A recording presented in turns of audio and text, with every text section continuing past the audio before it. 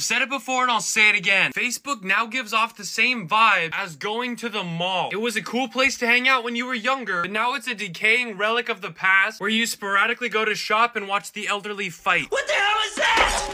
Stone on Air coming up. Completely unsanctioned by the church. Stone on Air. Whatever, let's just do this. Stone on Air. That's exactly what I wanted to hear. Give human beings opportunity, and you'll be absolutely shocked with what people do with it. Stone on Air coming up. Stone on Air. Yeah, Facebook sure does suck. Certainly an old relic in terms of social media. Welcome in, everybody.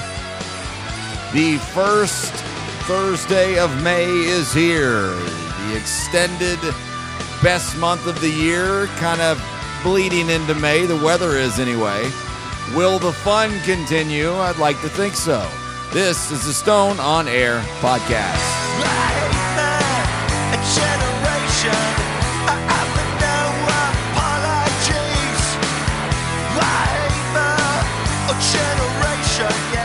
And after a couple of weeks of the format being a little different, having guests back-to-back weeks was fun to do, but nobody to talk to. There's nobody on the phone. There's nobody to chit-chat with, so you'll just have to listen to me and a long-winded monologue, which is generally what this podcast is each and every week. Every Thursday, your somewhat midweek download destination for thousands in the city of Chattanooga. My name is Brian Stone. Hello, how are you? I am doing quite well.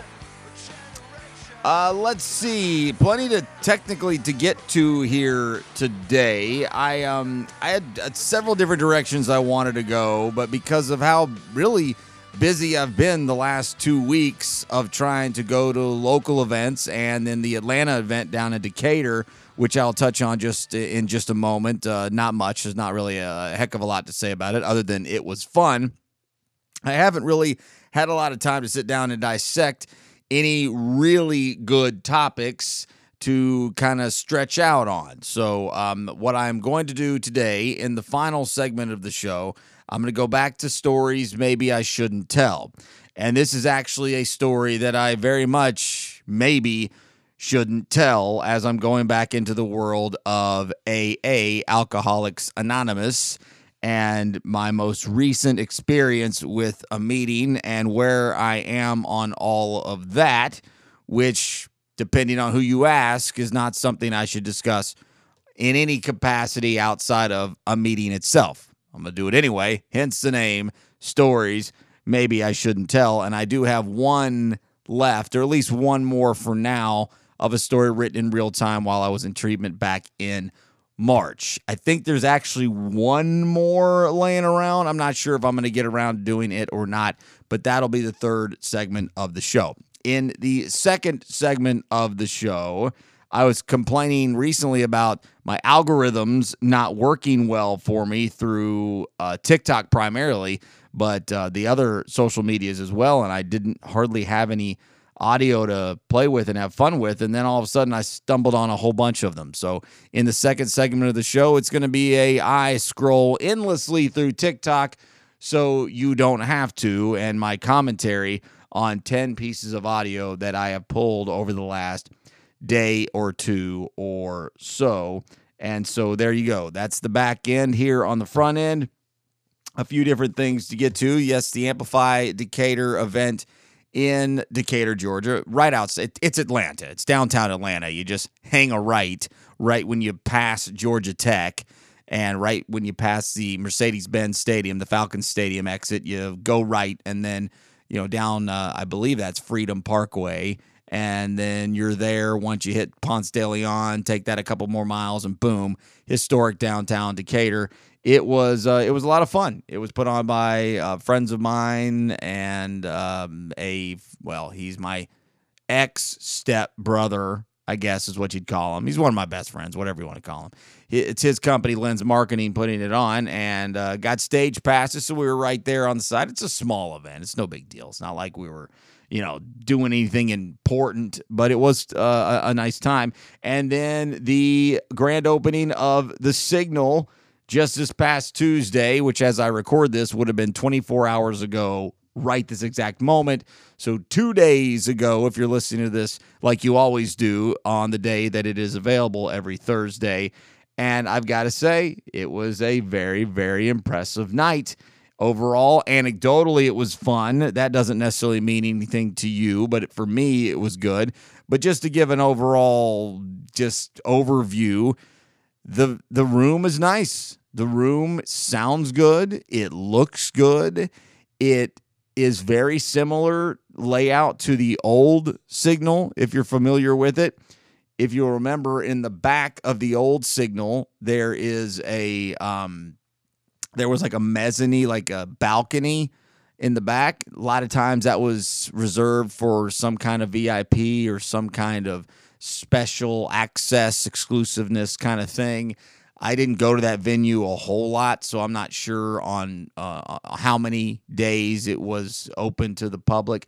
But this place has a U-shaped all the way around upstairs mezzanine balcony with quite a bit of seating and good sight lines. I couldn't quite tell if you were a little bit further back whether it was going to be elevated enough to be able to see down very well. Couldn't quite tell that, but it looked good, at least on first impression. Nick Let's Go and the $100,000 band played his record Swords in its entirety, just like they said they would. It started at 8. It ended at 9. The early walkthrough, meet and greet, kind of schmoozing early portion was nice. Talked to several people I haven't seen in a while. Overall, it was a lot of fun, and I really do think that venue is going to do really well. There is nothing on their calendar that sticks out to me as anything that I need to do. Humphreys McGee would be the only one, and I'm not going to do that one likely. I think it's in the middle of the week. Even if it's not, I'm probably still not going to do it. They have an additional ballroom. It's an additional event space that was open for this night for people to see it for weddings and things like that. That was a very nice, nicely done area. It'll be closed when it's a regular show night. So overall, it's nice to have that over there by the Choo Choo. I think that's going to be a very big success, or at least I hope it will be. But it definitely feels good. It definitely looks good. And it definitely sounds good. And I guess those are probably the three most important things when it comes to a music venue. Since I have all the audio for the second segment of the show, I am not going to play any audio in this open. I am going to bring back the Stones Throw segment at the tail end to complain about something that I probably shouldn't. I might irritate friends of mine, as I know many people that are in the business, in the industry of home selling, the realtor industry, and I've just got to complain just a little bit about that. And so that'll be coming up here in about, 6, 7, 8 minutes or so from right now. Speaking of live local shows here in new venues and cool venues, I was going through my garage, still kind of a long-term project of just digging through old stuff. I don't ever throw anything away. I'm not quite a hoarder, but I'm close. And I found a bunch of ticket stubs from Track 29. They opened in 2011, if I remember right. I think it was late 2011. And I was able to swindle my way into being the point man for the ticket distribution from the beer distributorship that I worked for then and still do now, as we were exclusive there for the first couple of years that Track 29 was open. So we got free tickets to every show. And I don't remember how I did it, but somehow it turned into where I was the guy who distributed the tickets to either customers or coworkers or friends or whatever. At first, it was kind of, they kept a close eye on it, just like anything. A new venture, a new sponsorship, a new partnership was paid attention to quite closely. And then after a while, not so much. And I had free reign over tickets to shows. and I was in my early 30s. And as I always say, I lived like I was 22. I lived my life like I was 22 until I was 32.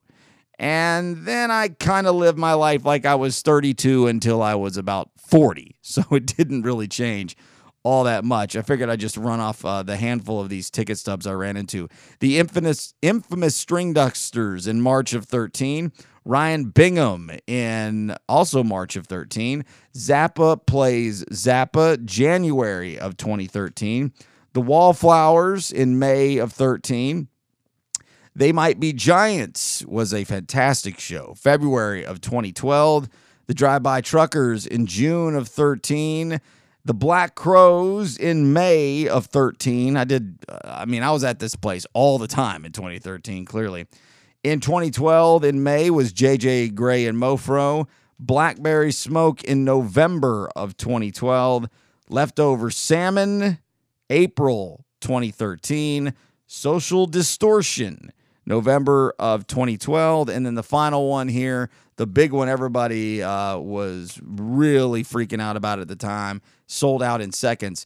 Jack White, Saturday, March 10th, 2012 was a night to remember of live music here in the city of Chattanooga. And while I love having the signal where it is, there'll always be a special place in my heart for Track 29, even though it wasn't nearly the best music venue. It's not even on a list of best music venues. It really wasn't. They kind of took something that didn't really belong being a music venue and did the best they could. Got lots of investors, lots of money, and lots of really nice equipment, and did their damn best to make a great music experience, a world-class music experience, as they used to bill it. And they did a very nice job of what they had to work with. So I figured I would just throw that out there real quick. A few other things here. I will be recording the Brit Pop and Beyond show with Ryan Oyer, local musician and overall music head here in town, and a big fan of all things British music from the 60s invasion and the 90s explosion there for a little bit as well. I'm more of a big British music fan from the 90s, which the playlist that I have selected is primarily music from the 1990s. And this is something we record in advance, and then it gets plugged in at WUTC 88.1 on Mondays. So I'm not exactly sure what day it will air, but when I know, the first place that I will be talking about it will be on this podcast. Let's see. Another mass shooting in Texas, but hey, Governor Abbott, they were foreigners, right? They were illegal immigrants? Yeah. Well, then it ain't that big a deal. What are you going to do, right? The Hollywood strike has officially begun. My cousin works in Hollywood, or at least did for years. I'm not sure if she's on a show right now or not. She worked for Mad About You back in the 90s. Why am I blanking? Oh, yeah, Gilmore Girls is where her biggest hit was.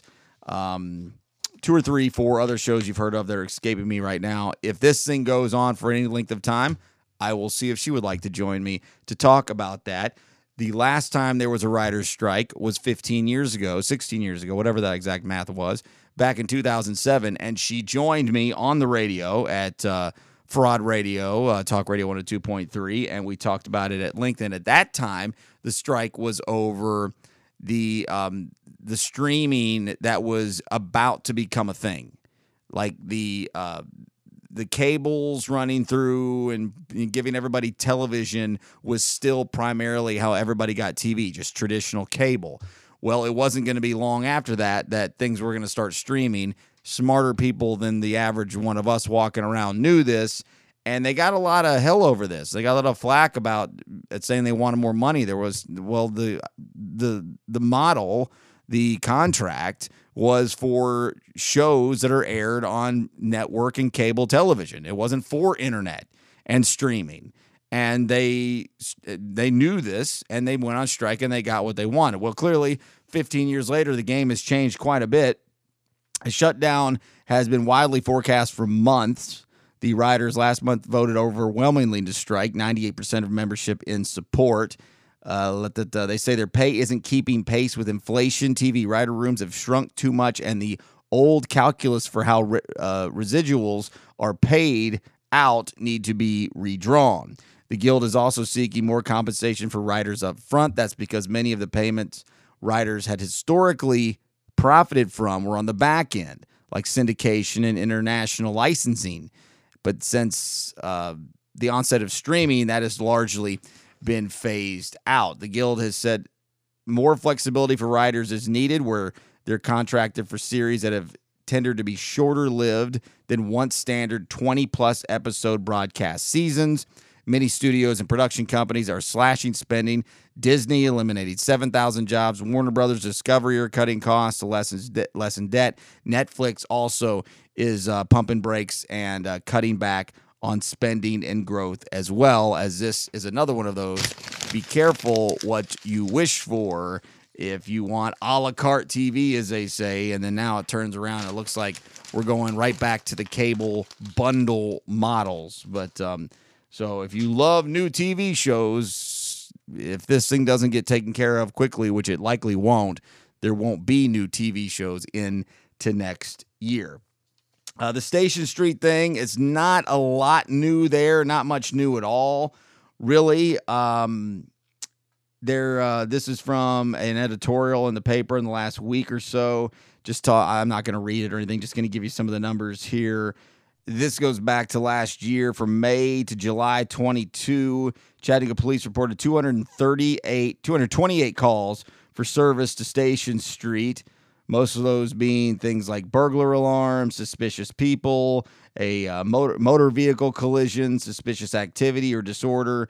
And over the same period, according to the city data, 38 arrests were made, including 5 related to disorderly conduct, 3 for public intoxication, and 2 for driving under the influence. Last weekend, which would have been almost 2 weeks ago now, the CPD handled 17 calls for service in the area and made 3 arrests. So that's where that stands. There was a fake shooting situation at Brainerd High School on Wednesday. It said CPD is actively responding to a call of an active shooter at Brainerd High School. The update 36 minutes later was no shooter is confirmed. Students are secure.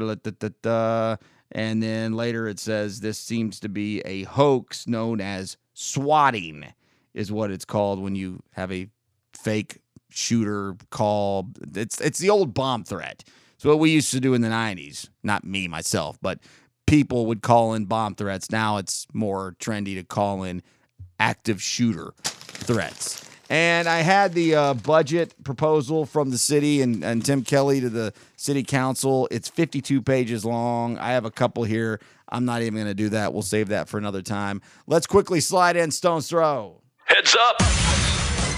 It's Stone's Throw. What? Oh, whoa. Back up the truck. Beep, beep. What are you talking about? Is technology making us mentally ill? Look at me. I'm stupid. I can't do math. This is not making sense to the young adult anymore, and they're tired of it. Does that satisfy you? Are you satisfied now? And I don't want to upset people, and I'm going to be eventually looking for sponsorship money for a variety of things that I'm trying to do into the future. But realtors, man, they're driving me crazy. I have a lot of friends that have gotten into this industry, and, you know, several years ago, it was a place to make a ton of money. Right now, I guess it still is. With the interest rates where they're at, I don't know why anybody would be wanting to purchase a home right now. But the way people word this stuff on social media is just laughable to me. First of all, this is something I pulled up from thecollegeinvestor.com. What do real estate agents really do anymore? And it goes through this whole list, and it gives you about 8, 9, 10 things what real estate agents are supposed to do. And I'm not going to read them all off to you and bore you. If you want to look, you can look at yourself. But it goes through a different bunch of reasons as to why these things they don't actually do anymore. The internet has eliminated most private information. Do you even need a real estate agent to view a home anymore? The answer to that is no. But do they help with financing? They can, but typically they don't have to. And it just keeps going on through all this list. And the list of stuff that buyer agents, or at least were once upon a time known as supposed to do, and what seller agents were supposed to do, things like provide you with information detailing current market conditions, guide you through the home purchase process. I'm just skimming through. Provide up-to-date information on market. Provide security for your home when it's being shown to strangers. Negotiate the best price for you. Blah, blah, blah, blah, blah, blah. This list has every single one of these has a line through it other than about 2 or 3 of them, meaning all the things that real estate agents were supposed to be doing or the industry standards are long gone. Yet they're still pulling huge commissions on the sales of these houses because people, for some reason, think buying a house is a really difficult process when it's really actually not. It's just like finances and anything else that everybody acts like is so difficult. It's really not that hard. And when I see people on social media, the way they gloat about their sales, it's laughable. And everything is all about the clients, right? So here's just a handful I just printed off real quick. And I got to hurry here as I'm late here in the open. Humbled and thankful for having amazing clients. We had a blast closing on this breathtaking turnkey resort in Swanee, Tennessee. Grateful to help clients achieve their goals. Every client's circumstance is different for the need or want to buy or sell. It is a privilege to help every single person and wonderful to be involved in their own unique circumstance during this portion of their lives. I could not be happier for this sweet family. Today it is such an honor to be a part of. Congratulations on your engagement and your new home. I'll always remember this moment and look back on it fondly. My heart grew a few sizes today for sure. Gilda and her family got the keys to their very first home today. They have worked for this so hard and deserve to reap all the benefits. No matter the obstacle, the family gives nothing but love and positivity to the world. I'm so honored to have seen my clients through this experience. Oh, blah. Enough. You sold a house, you made a huge commission, and you didn't really do all that much. This would be like me saying, I'm so happy for the people that drank all that beer over the holiday weekend. My clients are such wonderful people drinking 12 packs of Miller Lite and White Claw in high noons. I am so proud to have helped facilitate my clients. Stop. In no other industry does anybody talk like this. And I get it. It's a persona. It's a brand. You're trying to create a, well, to me, it's fake. It's not, that's not really you. But, hey, if it works, I guess. And, but at 7% almost interest, why the hell would anybody be buying a house right now? The market will cool off. It has to. Anyway, there you go. Put the wraps on that right now. Coming up next, I endlessly scroll TikTok so you don't have to. And a few words on the now late Gordon Lightfoot, who passed away just a couple of days ago. This is the Stone on Air podcast. Now back to more Stone on Air. That's exactly what I wanted to hear. StoneOnAir.com. I saw Marjorie Taylor Greene this week saying we should divide the country between red states and blue states and separate the country. It's like, what kind of foolishness is that? Yeah. We fought a war over that. Abraham Lincoln was the founder of our party. Why would a Republican ever say something as silly as that? But it's to appeal to a base and to create anger. And when that's the intent, you're not going to solve the big challenges we have. And we have a number of challenges, China being one of them, the debt being one of them, immigration being one of them. We need people to work together to see if we can't take on those problems. Sundown, you better take care. It's too bad that Mitt Romney can't get any support to run for president. He'd be a fine president. He really would. I can't imagine I would have said that 10 years ago when he had a chance. But a hell of a lot can change in 10 years. I forgot about how many songs Gordon Lightfoot had that I not only was familiar with, but actually really, really liked. Passed away on, I believe it was Monday. Yeah, the 1st. He was 84 years old, so he lived a long and fulfilled and very meaningful life. From his Wikipedia, Lightfoot's biographer said his name is synonymous with timeless songs about trains and shipwrecks, rivers and highways, lovers and loneliness. Feeling better when I'm feeling no pain. Sundown, you better take care if I find you've been creeping around. Robbie Robertson of the band described Lightfoot as a national treasure. Bob Dylan called him one of his favorite songwriters and said, "I can't think of any Gordon Lightfoot song I don't like. Every time I hear a song of his, it's like I wish it would last forever." Lightfoot became a mentor for a long time, and I think he probably still is to this day. Also wrote many songs written by or performed by many, many other musicians and bands and performers: Peter, Paul, and Mary, Elvis Presley, Bob Dylan himself, the Clancy Brothers, Marty Robbins, and Richie Havens, just to name a few that I am familiar with. Plenty other names there that I'm not quite as familiar with. This is from savingcountrymusic.com, I believe. Let's see. Yeah, that's correct. It would only take a small penthouse to accommodate the amount of music artists who, if you disappeared their legacies in their entirety, it would irreparable and forever change the very fabric of music as we know it today. In a world teeming with interpreters, reenactors, imitators, and outright frauds, only a few select songsmiths truly touched music in foundational manners integral to audio expression and irrespective of genre. Start and end that list with whomever you wish, but damn well make sure you include Gordon Lightfoot within that small and exclusive company. No matter who you were or where you were from, Gordon Lightfoot told your story. And he did it in a way that pulsated with the magic and mystery in life that only life itself could match in emotion, memory, and ferocity. And literally, as I was reading that and opening this segment, popping up on my updates, I guess it was from this morning, I just missed it, the Rock and Roll Hall of Fame class of 2023 has been announced.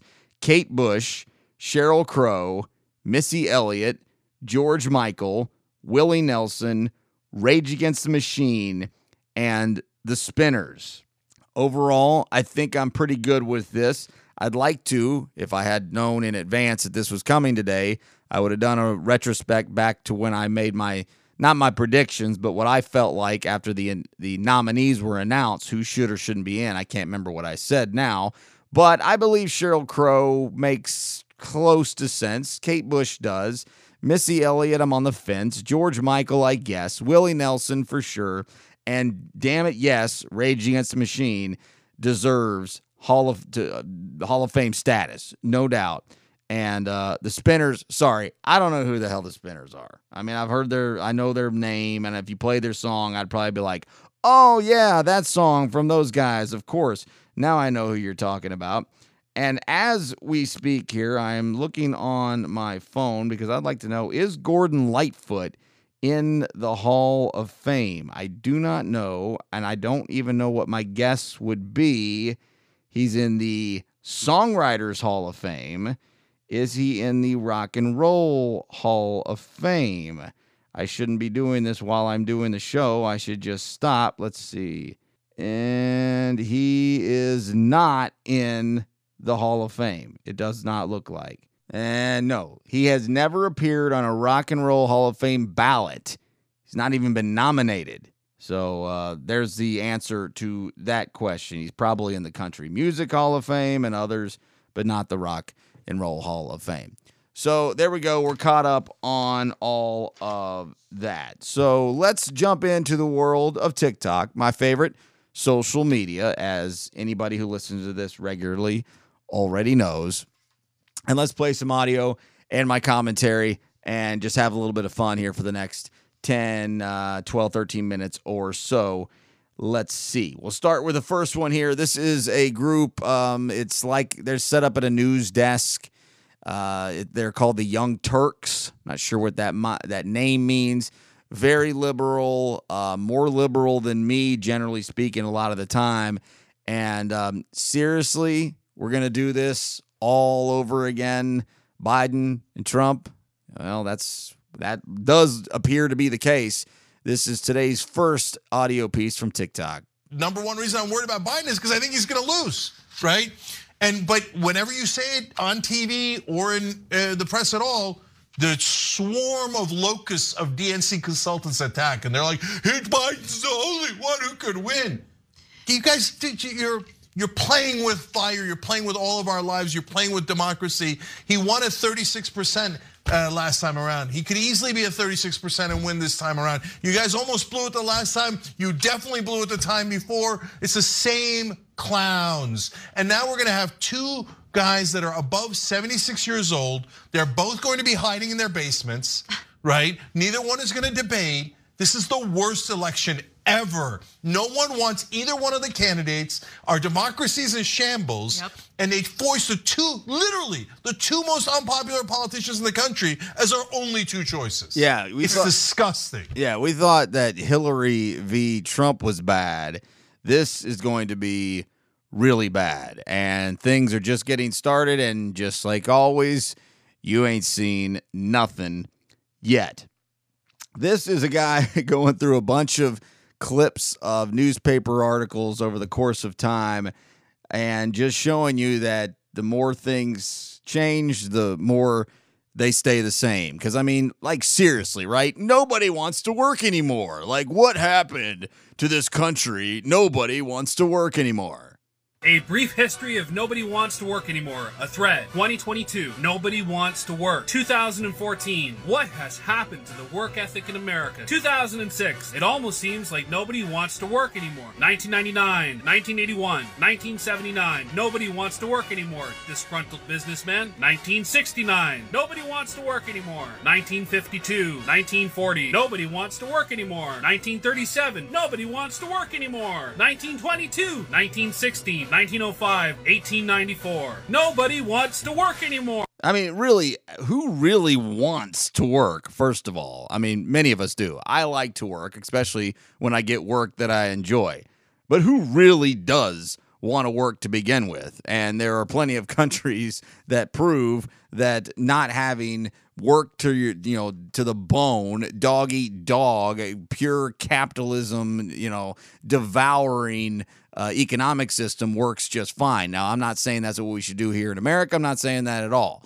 I'm just saying nobody wants to work anymore. I'm not sure anybody ever really wanted to work all that much to begin with. I don't like putting Joe Rogan on this show very often because I don't really like his show all that much, and I don't like a lot of the things he has to say, but he nails it here, and it comes kind of from the same vein of what we're already talking about.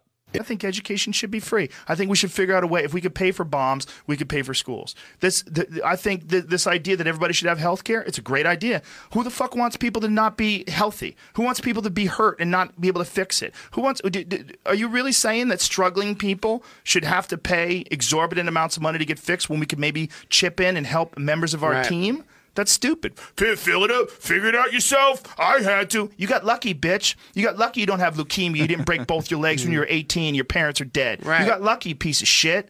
These are people on our team. Right. I'm not talking about people who are lazy, good for nothing, losers, mooching off the system. You're going to have that too. Well, we got to figure out how to educate people so that happens less and less. Health care for profit is wrong. Everybody should have access to health care. It should be a basic human right in the United States of America. I will not apologize for having that opinion. This is Dr. Jordan Peterson. You've heard him on this show before since my transformation into no longer imbibing in alcoholic beverages. And he was being asked, the question was, why do people drink too much? If you like alcohol, that's a stupid question. Yeah. Right? It's like, why do people drink too much? Well, because it's great. Yeah. It's like, okay, so why stop? Well, you do stupid things when you're drunk. You hurt yourself. You compromise your health. It's really hard on the people around you. You tend to turn into a liar, and it screws up your life. Yeah. It's like, yeah, but it's pretty fun. Yeah, well, it is. But you need something better than that. And what's better isn't being straight and not making mistakes. It's like that's all prohibition in some sense. What's better is, no, you need an adventure, man. You need to get out there and have something to do. Yeah. And something worth waking up for. And that's the substitute for the addiction. I think his point when he said it's not just being straight, meaning it's not just the goal here, the win per se, is not just not drinking. It's way more nuanced and complicated than that, and he's absolutely right. You need something to occupy your time.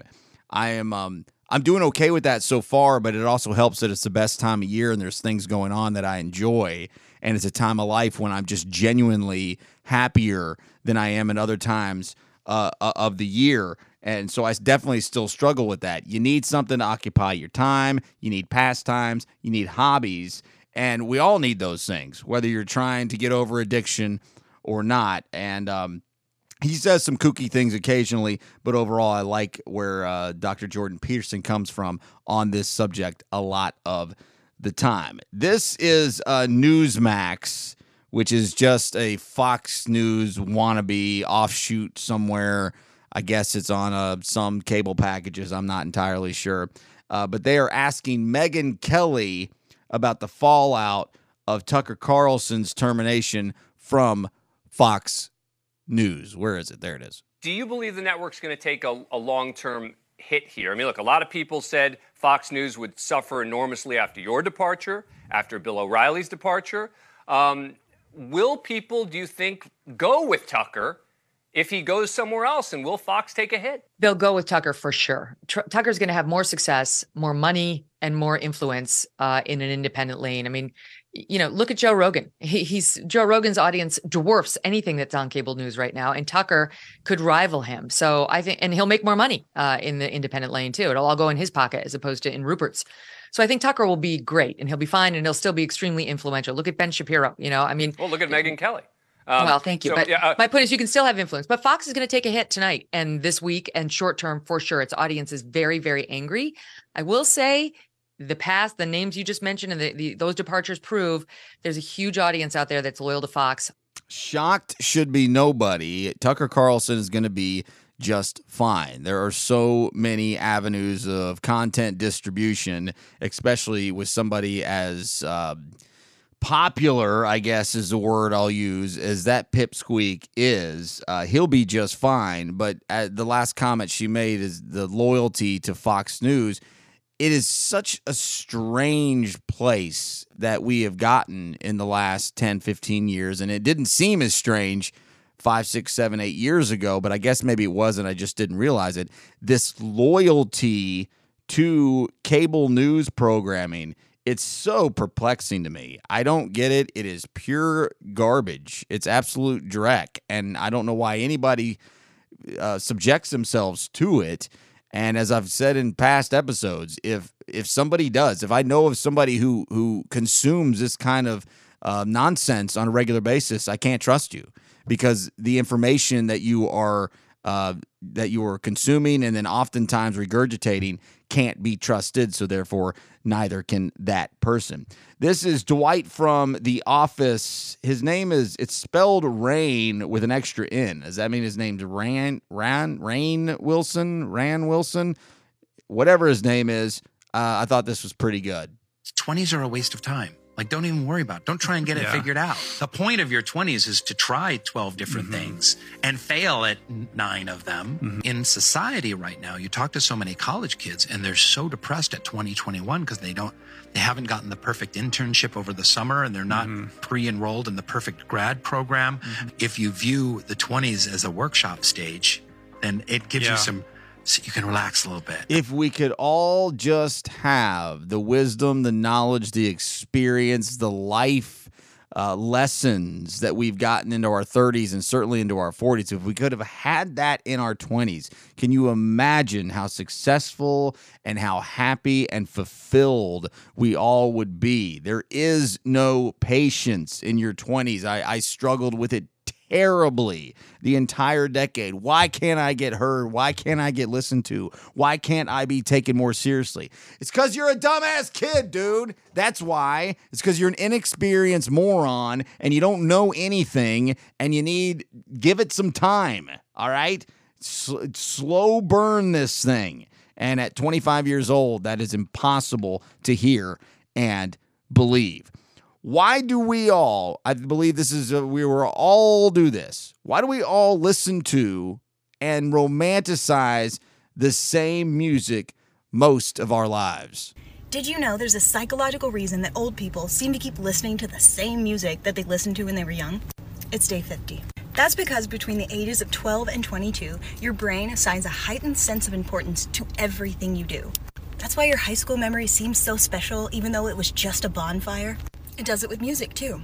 Whatever you're listening to between the ages of 12 and 22 will be assigned a heightened sense of importance. As you get older, you'll lose that ability. So the music that you listened to when you were younger has an emotional attachment in your brain. And it just can't seem to do that for new music. So you might like new music, but you'll always love what you listen to between the ages of 12 and 22. I am completely guilty of that, as I believe generally we all are. This is Fearmonger Glenn Beck, and I'll do more on this potentially next week, because I had already started on, but maybe doing it this week. But this is him fearmongering on the collapse of the dollar. You think is coming is a recession. What your crazy friends might say to you is coming is maybe a depression. You'd be mistaken. Those are lies. What is coming is a collapse of the dollar. You haven't had one of those. We've never experienced the collapse of the dollar, of the world's reserve currency. This will make us Venezuela. Make no mistake. If you want to be prepared, prepare yourself like people should have prepared in Venezuela. Soon, I don't know when, but it will happen overnight. Soon, everything will be collapsing and the banks will close. And there will be chaos. He might not be wrong, but then again, he might be, as people have been threatening and bewaring of the collapse of all banks, all institutions, all money, all U.S. dollars for as long as I can remember, probably since as long as I have been alive. And the final one here I'll play for you is Ronald Reagan. Yes, every Republican's favorite president, Ronald Reagan in 1989, on what everybody loves to talk about these days, guns. California has a system, unlike that of many other states, in which when you go in to buy a gun, you put down your money and you buy the gun, but you don't get to pick up the gun for several days, because investigation is then made to make sure that you're not a felon, that you don't have a record of bad conduct, or that you are mental illness or anything, and then you can come back and get your gun. And I do not believe in taking away the right of the citizen to own guns for sporting, for hunting and so forth, or for home defense. But I do believe that an AK-47, a machine gun, is not a sporting weapon. No, it's not. And there you go, right from the mouths of the Messiah himself, Ronald Reagan. And if we do have a financial complete crisis meltdown, dollar destroying, cataclysmic destruction of America, you can trace that back to the economic policies of the 1980s and the boom of borrowing and financing and credit cards ever since the year I was born is where you can trace this back to. And so ask anybody under the age of 45 why they love Ronald Reagan, and they can't give you a good answer. Same way as if you ask anybody under the age of 45 why they say Jimmy Carter is the worst president, they can't give you a good answer either. All those people have just been told their whole life, Ronald Reagan great, Jimmy Carter bad, and then they regurgitate. Seems to be a recurring theme in cultural, societal norms over generations here in the United States of America. Coming up next, a story that I actually probably shouldn't tell about a trip to an AA meeting and another actual story that I wrote that talks about that same kind of thing in real time back in early March. That's coming up next on the Stone on Air podcast. Sometimes I think it's a shame when I get feeling better when I'm feeling no pain. Sundown, you better take care if I find you've been creeping around my back stairs. Stone on Air will be right back. Oh, darling, what juicy gossip I have for our listeners. StoneOnAir.com. AA seems like it's been very helpful for you. Definitely. A lot of people say it's not helpful for them. Do you have a sense of like who it really helps and who not so much? And I find that some people struggle with the spiritual aspect of it. Some people think it's a religious program, and it actually isn't. It's not. Yeah, it's right. You can define your own higher power. And I think a lot of people are turned off because they imagine that it's a religious thing. My problem with AA is it has nothing to do with the brain. Last year I published a book called Your Brain is Always Listening. Right. And I wrote a new 12-step program where I basically kept most of the steps. Sure. But for me, step number 1, which is basically my life is out of control. Yeah. I went, no, that's step 2. Right. Step 1 is you have to define what you want. What do you want? Right. In your relationships, your work, your money, your physical, emotional, spiritual. What do you want? Sure. And then step 2 becomes really easy. It's Right. like, is my life getting me what I want? Another great one from Lightfoot, Carefree Highway. Sorry about that bad audio. I thought that was a little overmodulated.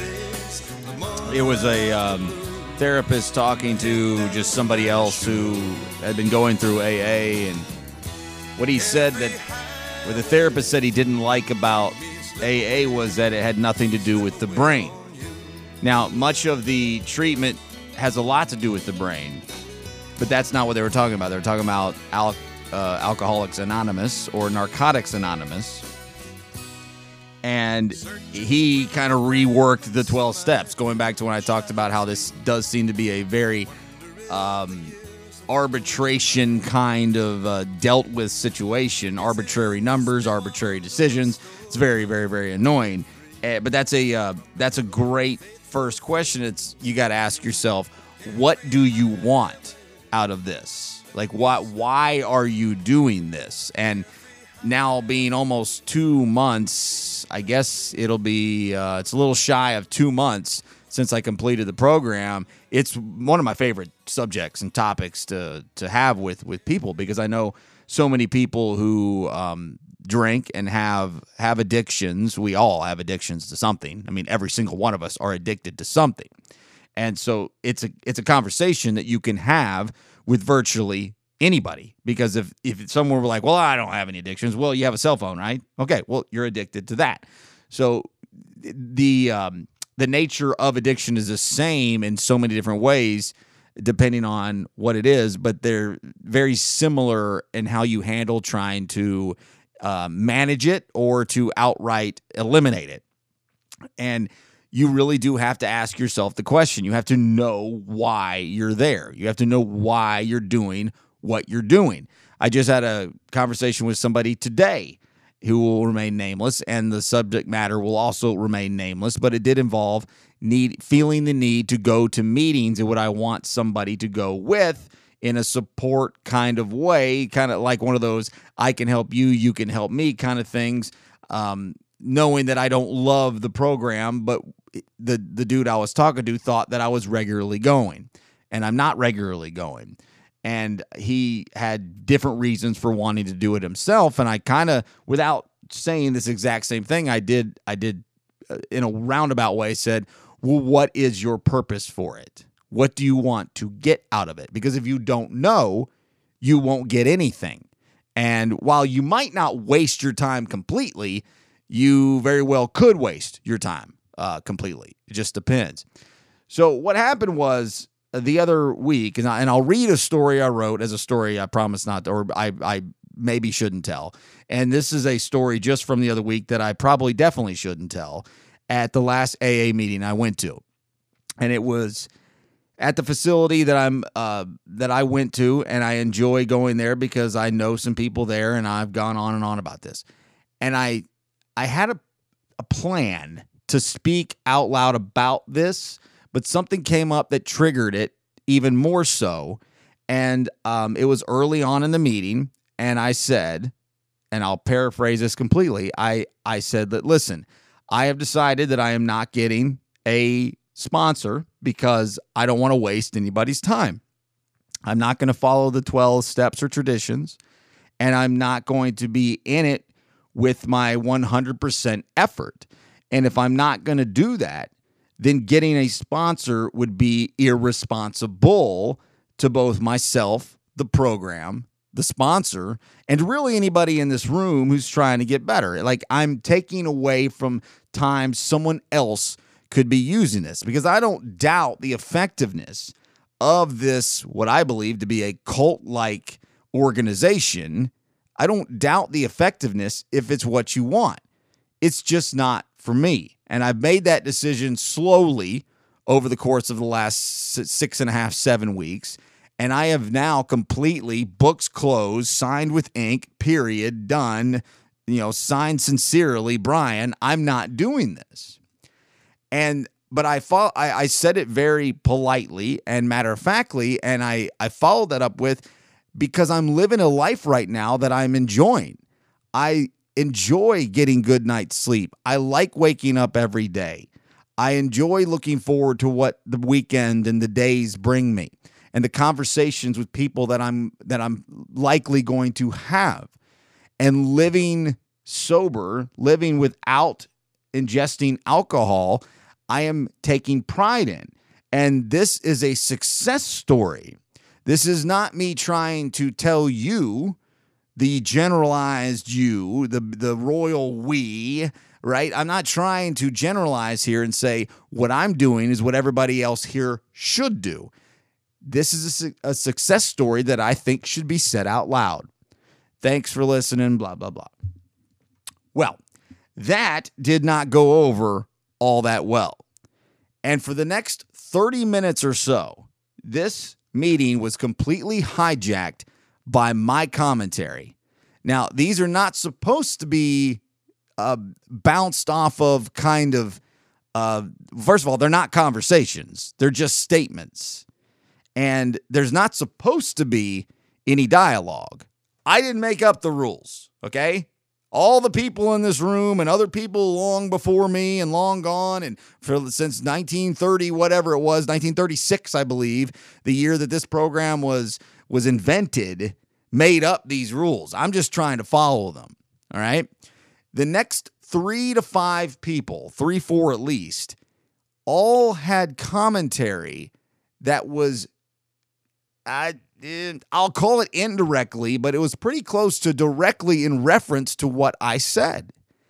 And it was basically saying what I just said was foolish. I wasn't mad. I internally rolled my eyes a little. Of course, I do that at every meeting. I sat back and listened. And many of the people who would then go next and then next and then next were very much speaking to me. Often, many of them in the room were looking directly at me and making eye contact. They're not staring a hole through me. It's not malicious. They're not being, what's the right word?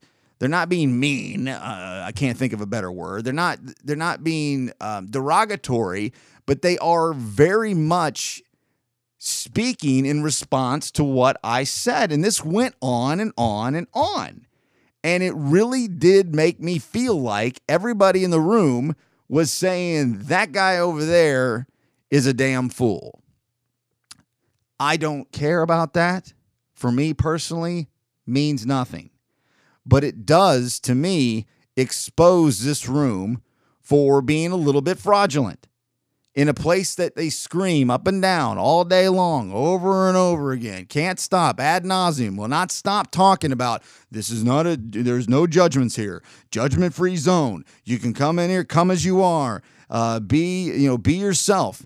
in a place that just says that so much to the point where I think I said it a few weeks ago. What am I, a 17-year-old girl? You think I care if you're judging me? What? Excuse me?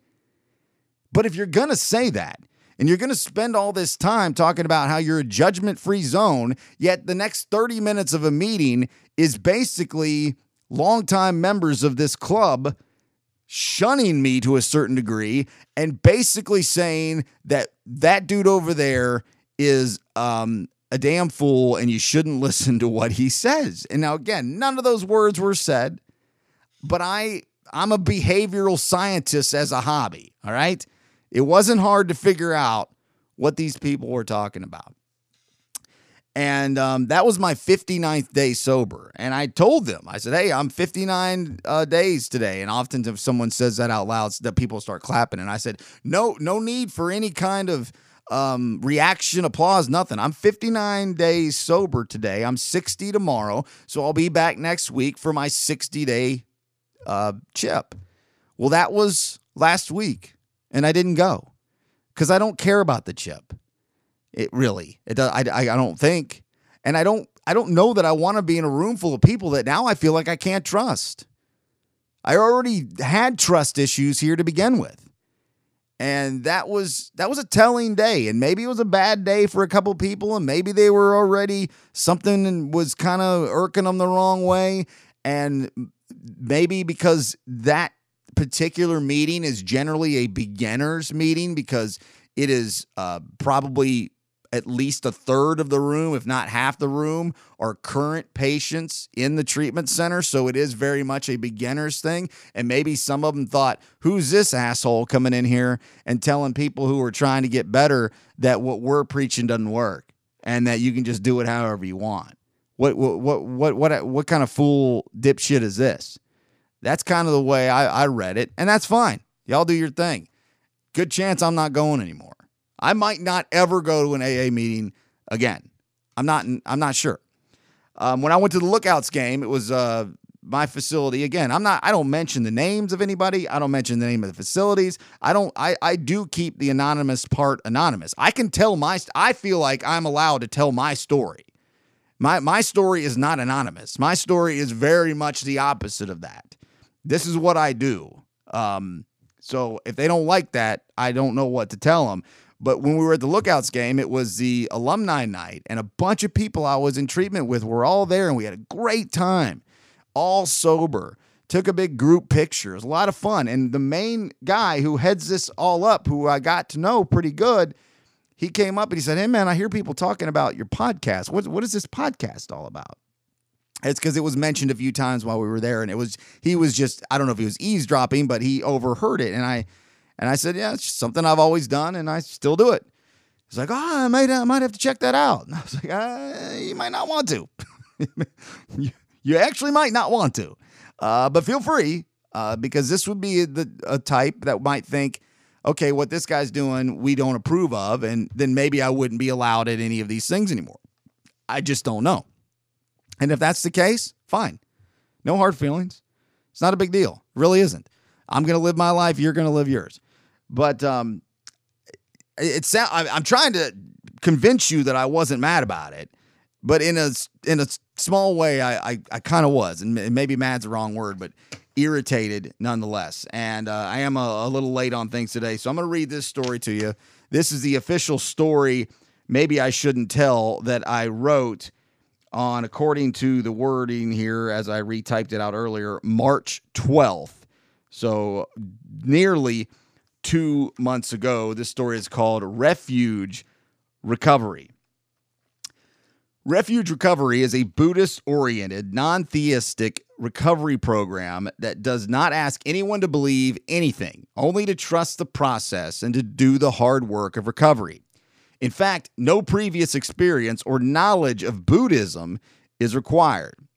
When sincerely practiced, the program will ensure a full recovery from addiction and a lifelong sense of well-being and happiness. That's a quote.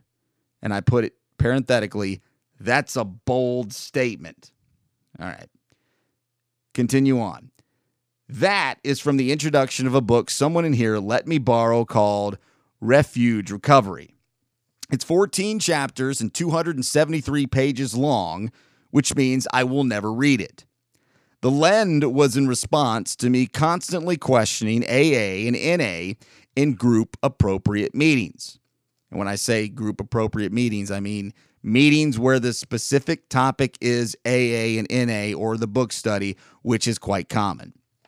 It is my opinion that the consistent message of AA and NA meetings is that if you do not follow their 12 traditions and 12 steps, then you will fail in your addiction recovery.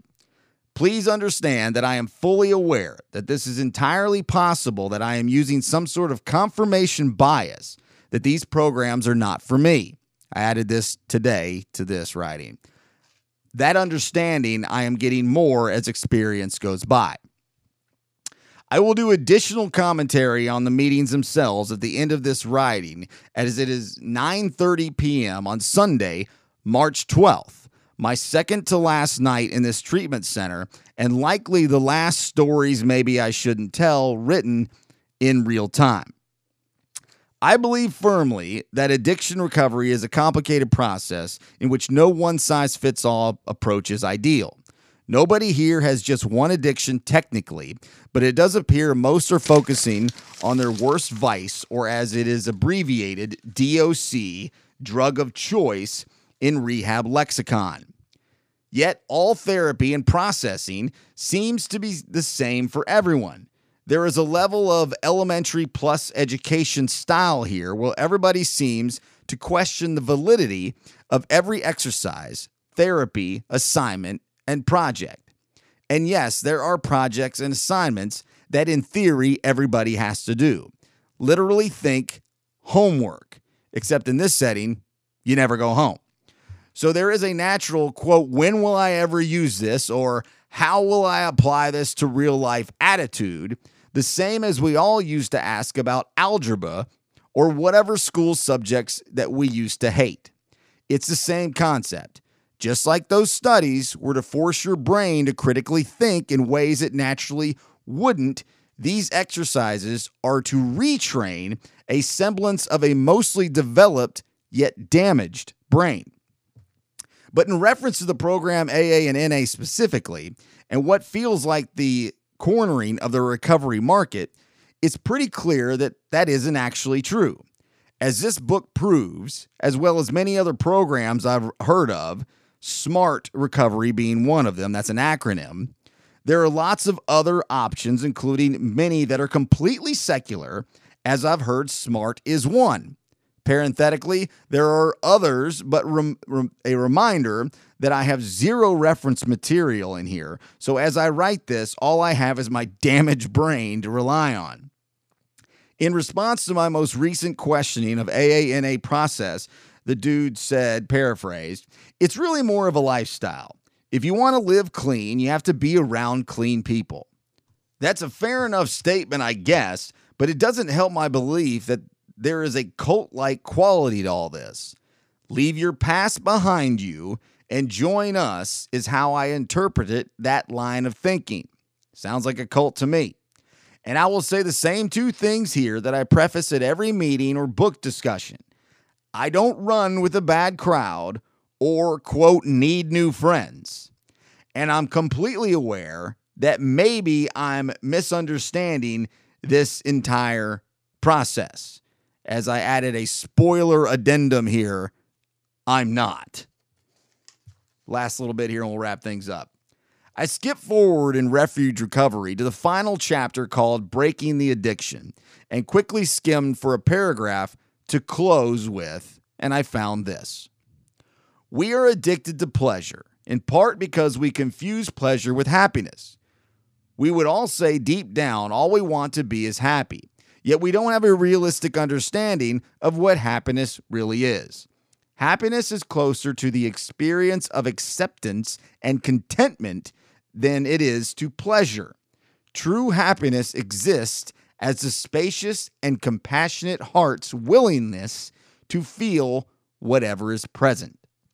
Final paragraph for me. And that might as well be a paragraph on any of the 273 pages of this book that I will never read. The well-intentioned dude who lent me this book is over with the other 20-somethings watching some kind of Star Wars show as they seemingly do every single night. I think I'll kindly thank him and return it right now. So there definitely are other options for therapy, if you will, post-treatment organizations to gather if one needs this. And I'm done even doing the research to try to figure out which ones they are because I literally don't think that I need them. But if you were to talk to the people from the other week, I'm dumb and I don't know any better. I could have told them I was 6 days sober and struggling and still questioning everything, and they would have praised me like I was some kind of messiah.